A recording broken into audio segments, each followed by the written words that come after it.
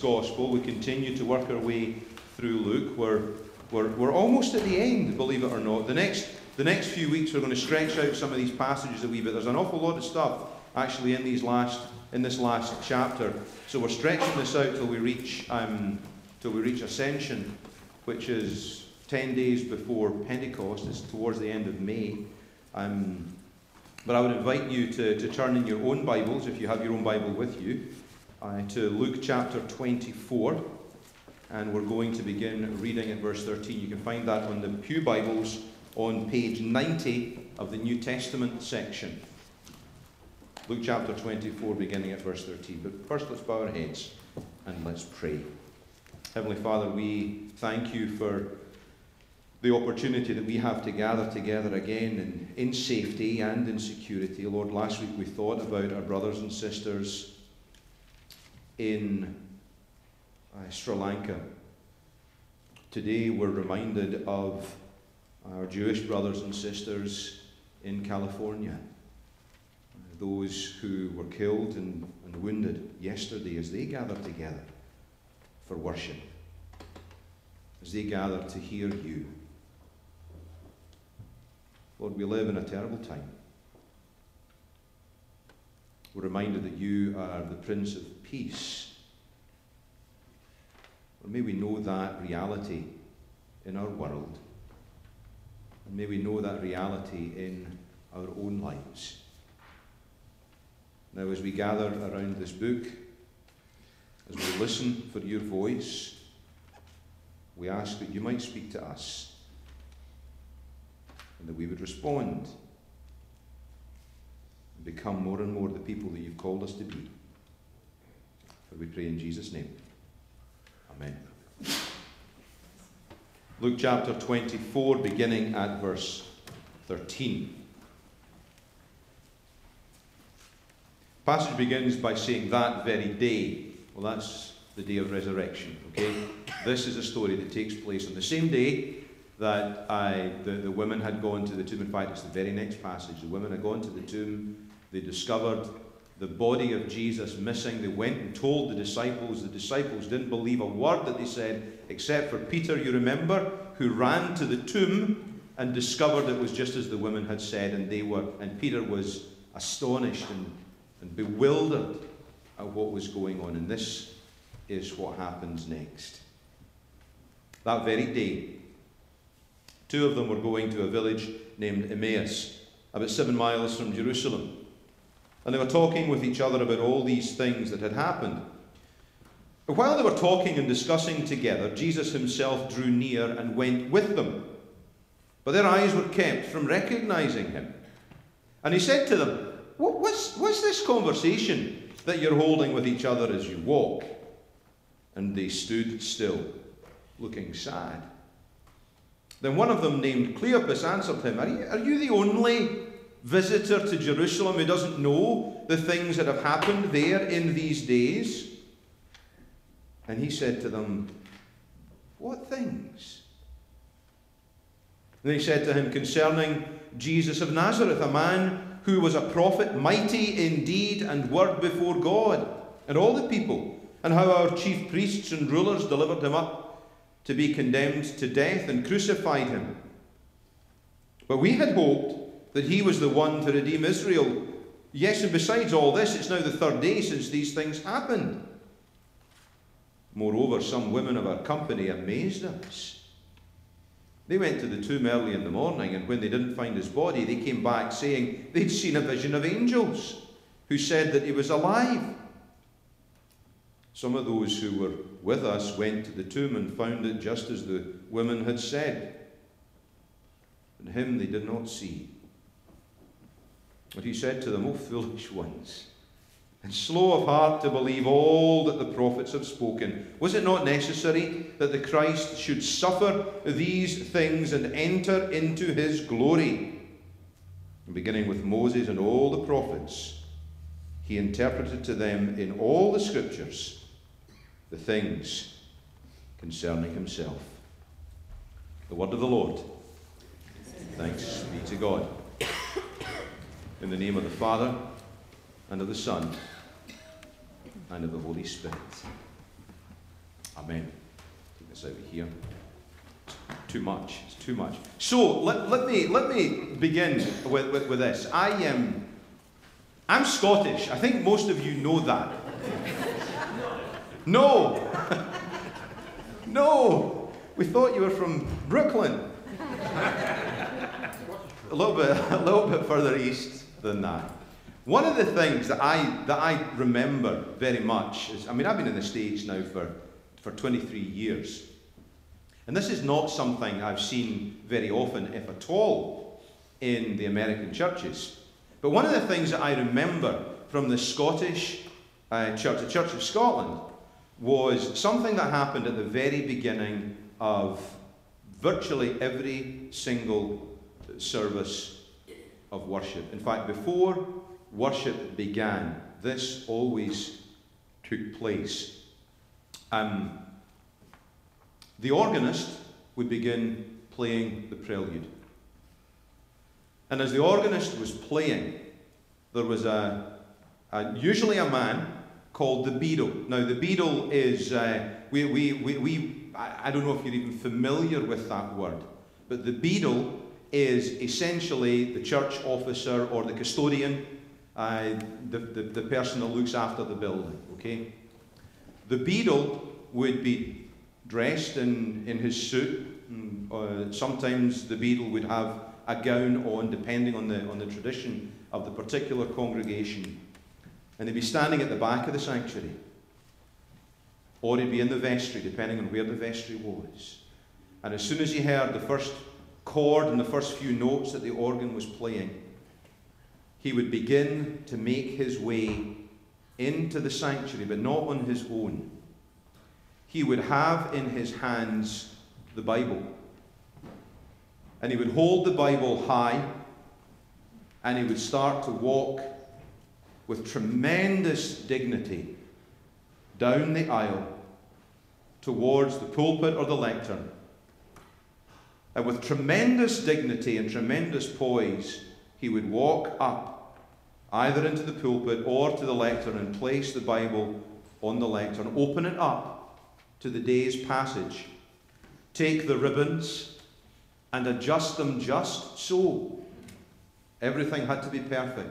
Everything had to be aligned. Everything had to be just right. He would place the Bible in its spot, and then he would walk away. The organist would finish playing, and it was only at that point that the preacher would stand up and say, "Let us worship God." Worship could not begin until the Bible was in place. Now, that's not a type of idolatry for Scripture. Some people may call that, it sounds like a made-up word, but it's a real word, bibliolatry. Idolatry in relation to the Bible, worshipping the book. But that's not what it was. What that was all about was the understanding that at the heart of our worship is not just our words and our worship towards God, but at the heart of our worship was the idea that we're supposed to be listening for God speaking. Perhaps more so than us speaking to God. At the heart of that act was bringing the book in, that in many traditions is called the Word of God. When we read Scripture, I always end by saying the Word of the Lord, and we respond, thanks be to God. There's an acknowledgement that in some way, and different people understand this in different ways, but in some way, God is speaking to us through the words of Scripture. So in the Church of Scotland, in that particular type of tradition where the Bible was brought in and was placed in its position at the beginning of worship, was an acknowledgement of the centrality of Scripture. The Bible is vital for us as Christians. As we think about who we are and how we know God, there are a couple of different ways that we know about God. In fact, there are two ways essentially that we know about God. And in our tradition, in the Reformed and the Presbyterian tradition, we speak about these ways of knowing God as general revelation and special revelation. God's revealed himself generally to all people through creation. And through all that we can see God in, as I prayed this morning, in the beauty of spring, in the new life that there is, in the flowers and the trees that are budding and that are blooming. We can see God in one of our neighbours in New Providence. They had a baby on Easter Sunday morning. Isn't it beautiful? Lovely little girl called Chloe. And we can see the hand of God, can't we, in new life that comes through a child. We see the perfection that there is in beautiful, beautiful babies. So we can see God in creation all around us. In fact, this week, I think it was it the 22nd, was Earth Day. And we celebrate the earth and all that there is. There's a beautiful verse in the Psalms that says, "The earth is the Lord's and the fullness thereof." Now, the Psalms are wonderful passages. There are wonderful passages in the Psalms that point us to the hand of God in creation. So God has made himself known in a general way through all that we can see around us. But in our tradition, we also talk about special revelation. And in the Reformed tradition, there are two things that are talked about in terms of special revelation. First of all is Jesus Christ. Jesus Christ has shown us who God is and the extent of God's love for us, and that while we were still sinners, says Scripture, Christ died for us. So we see who God is in a particular way through Jesus Christ. But our tradition also points us towards the Bible as being a way that God reveals himself to us. I want to talk about that a wee bit more. When we think about the Bible, as I say, in my tradition from the Church of Scotland, it was front and centre, as it is for us. We always have the Bible on the communion table. It reminds us not just of the importance of the sacrament, but more especially the importance of the Scripture for us as we seek to know God more. So the question I think that we can ask ourselves is, what is the Bible, and what is the purpose of the Bible? What really is the Bible all about? And we can answer that in all kinds of different ways. I think in different ones of us would think of the Bible in particular ways, and they're not mutually exclusive. But I think the more we think about it, the more we get kind of closer to something that might be more akin to the truth. One of the ways that we can look at Scripture is to think of the Bible as being a type of history from a particular perspective and a particular group of people. The Old Testament particularly is the story of the people of Israel written by them in a very particular way. It's about God's hand over and in setting free, leading and guiding God's people throughout their history, and they've told that story in a very particular way. So there's a sense in which we could say that that the Bible tells the story of the people of Israel from their particular perspective and looking at God's hand in their lives. We could see the Bible as one way to look at it. We could see the Bible also as a piece of classic literature. Particularly, I think the King James Version, the authorized version that was put together in the early 1600s. It's an absolutely beautiful piece of writing and a beautiful piece of translation work in so many ways. It's akin to the works of Shakespeare, with the use of language and the way that the translators put those words and those phrases together in such a way to give us some beautiful words. Many of us, when we were younger, and the Scripture that we were familiar with and the Scriptures that we learned were in the authorized version, the King James Version. And when many of us think of the 23rd Psalm, we think of it from the King James. "The Lord is my shepherd, I shall not want. He maketh me to lie down in green pastures. He leadeth me beside the still waters." Those are the words that so many of us have been and remain most familiar with. That's another way of looking at Scripture. Another way to think about it is akin to the first way, but we think of Scripture as purely and simply being almost like children's stories with a moral at the end of them, almost like the Bible's filled with stories like Aesop's fables. You know, their stories are told. It's children's stories. We tell these stories to our children, and we want them all to learn a lesson from reading the Bible. We think of the story of maybe David and Goliath. What's the story of David and Goliath? Well, when we think of that story, we think it doesn't matter how small you are, you can defeat the giants, right? We think about Daniel in the lion's den. Trust in God and everything's going to be fine as you go through difficult situations.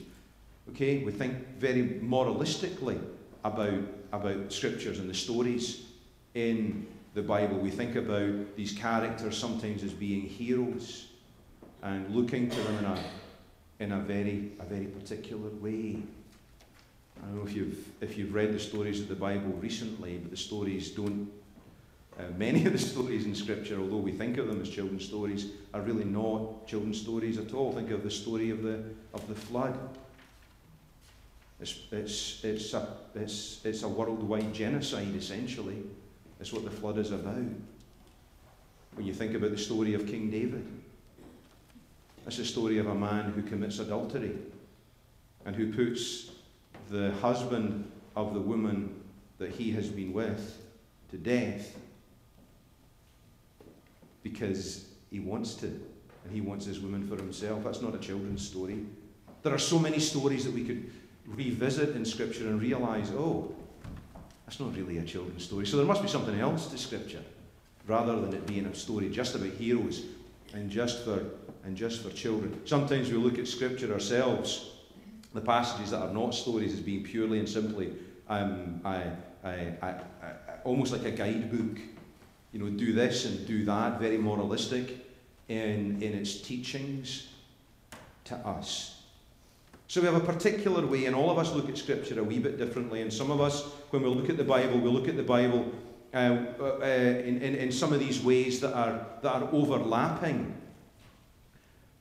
But when we get to this passage here, this passage in Luke's Gospel, we're given a very different way of looking at Scripture. And some of us have already started to do this in some of the Bible study groups that we're in.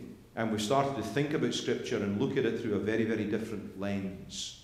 Let me read again the last verse that we read. I want you to pay attention to what this is saying. If you've still got your Bibles in front of you, feel very, very free to open your Bibles up and look again at what this says. And you can underline this if it's your own Bible. And if you need a Bible, take the Bible that's in the pew and take that home with you. If you don't have a Bible at home, you can feel very free to do that as well.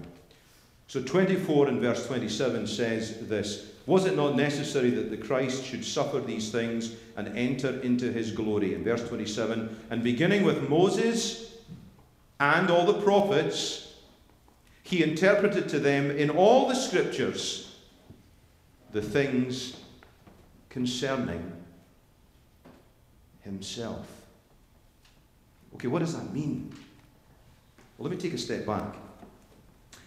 The Old Testament scriptures are made up of three parts. You've got three parts in the Old Testament. In fact, if you have a volume that is the Old Testament, the Hebrew scriptures, it would be called the Tanakh. T-A-N-A-H. That's a letter. It's a Scottish letter and it's a Hebrew letter. Tanakh. And Americans can't do that very well. But I'm Scottish. Yes, you can do it. You're Scottish. It's called the Tanakh. There you go. And it's called Tanakh because it has what's the word? It's an acrostic. It's an acrostic. The first letter, the T, it stands for Torah. And the Torah, the first 5 books of the Old Testament. It's the law, the books of the law. Genesis, Exodus, Leviticus, Numbers, and Deuteronomy. That's the first 5 books. It's also called the books of Moses. Okay? It's important to know that. The N in Tanakh is a Hebrew word, Nevi'im. And that word means the prophets. So whereas in the Christian Bible, you have the prophets at the end, in the Hebrew Bible, the prophets are in the middle. So the Tan, the first part, the T is the Torah, the N is the Nevi'im, the N is the prophets. Okay? And then the K it stands for a Hebrew word, Ketuvim, which means the writing. So it's everything else. It's not the books of Moses, it's not the prophets, it's the other stuff. Okay? In our Bible, it comes in the middle. In the Hebrew Bible, that comes at the end after the prophets.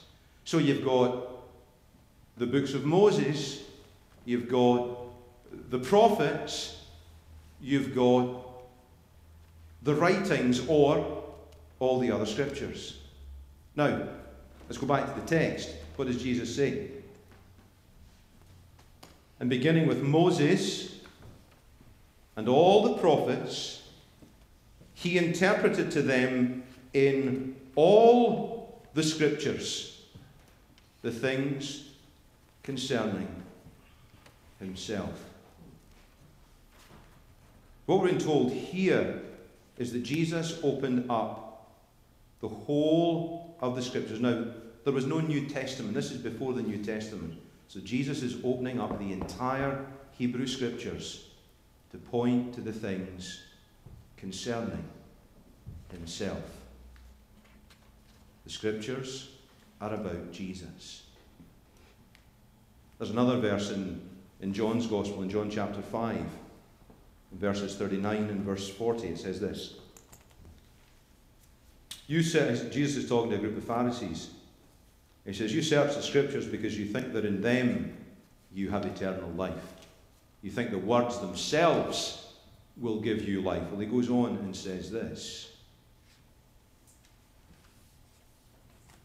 It's they that bear witness about me. And yet you refuse to come to me that you may have life.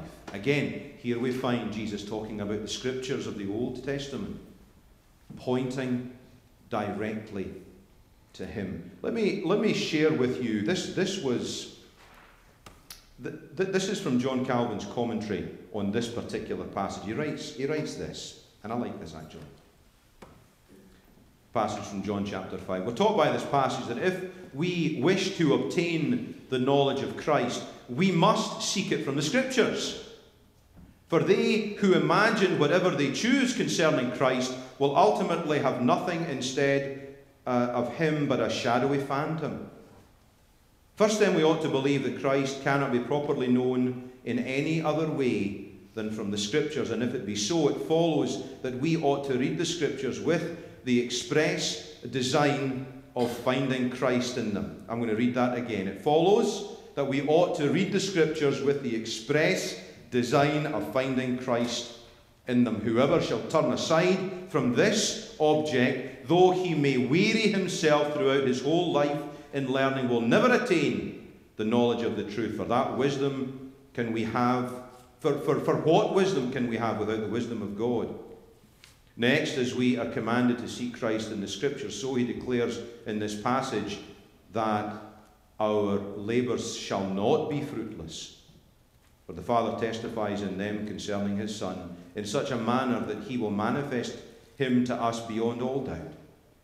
But what hinders the greater part of men from profiting is that they give to the subject nothing more than a superficial and cursory glance, yet it requires the utmost attention, and therefore Christ enjoins us to search diligently for this hidden treasure. By the scriptures, it's well known, is here meant the Old Testament, but it was not in the gospel that Christ first began to be manifest, but having received testimony from the law and the prophets, he was openly exhibited in the gospel. When we read scripture, whatever other purpose we may think or believe that scripture serves, we must be looking for Jesus I think there's a place at which we can say that the Bible is the Word of God, insofar as it points us to the one who is the Word of God,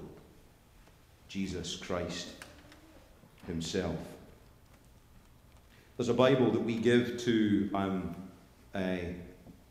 think it's to the Karen's not here, so she can't confirm this, and I don't remember if we give it to children that are baptized, or if we give it to, is it to, we give a Bible to little ones. It's called the Jesus Storybook Bible.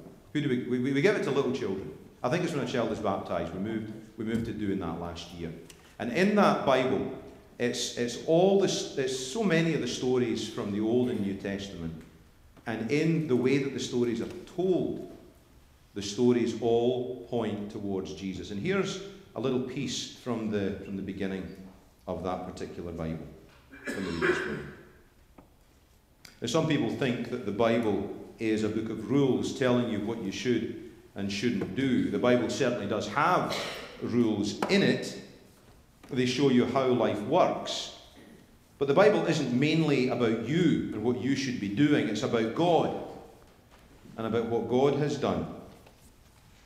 Other people think that the Bible is a book of heroes showing you people you should copy. The Bible does have some heroes in it, but as you'll find out as you read this book, most of the people in the Bible aren't heroes at all. They make some big mistakes, sometimes on purpose. They get afraid and they run away. At times, they're downright mean. And the Bible isn't a book of rules. It's not a book of heroes. The Bible is most of all a story. It's an adventure story about a young hero who comes from a far country to win back his lost treasure. It's a love story about a brave prince who leaves his palace, his throne, everything, to rescue the one he loves. It's like the most wonderful of fairy tales that has come true in real life. You see, the best thing about the story is it's true. There are lots of stories in the Bible, but all the stories are telling one big story. The story of how God loves his children and has come to rescue them. When we turn to this book, and it's my hope that you're reading this book regularly, and when you read this book, don't look just for stories about other people. Don't just look for ways that how does this apply to me? Don't just look for rules and regulations. When you read this book, look for Jesus, because he is there on every single page. I said this phrase last week. I'm going to say it again this week. In Matthew's Gospel, we find this little verse that says, "Seek and you will find." If we go into this book looking for Jesus, we will find him, or perhaps better, he will find us, because he's the one who came to seek and to save that which was lost. May he find us, and may we find him in these pages. In the name of the Father, and of the Son, and of the Holy Spirit.